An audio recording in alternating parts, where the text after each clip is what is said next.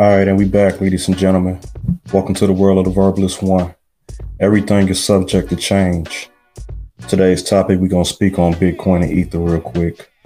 If you've been under a rock, China recently announced that all crypto-related activities are now illegal.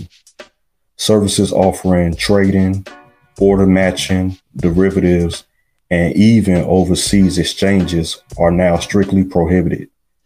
Beijing specifically targeted digital currency mining to prevent transactions and production of new coins.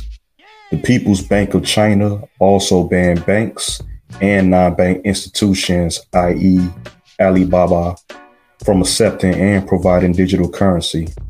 Now, this ban is now prompting short-term sell-offs and also shifting mining away from China as a whole. Compile this with the news of the latest developments surrounding the collapse of Evergrande this past week, which also shook up the stock market. I expect the markets, both crypto and stock, to be volatile over the next few weeks. Y'all give me y'all thoughts on that. Verbal Q style. Let me know what you feel about this. Is it fair play for China?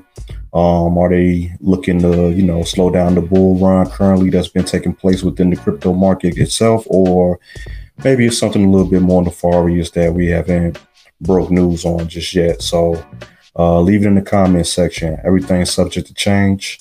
We out.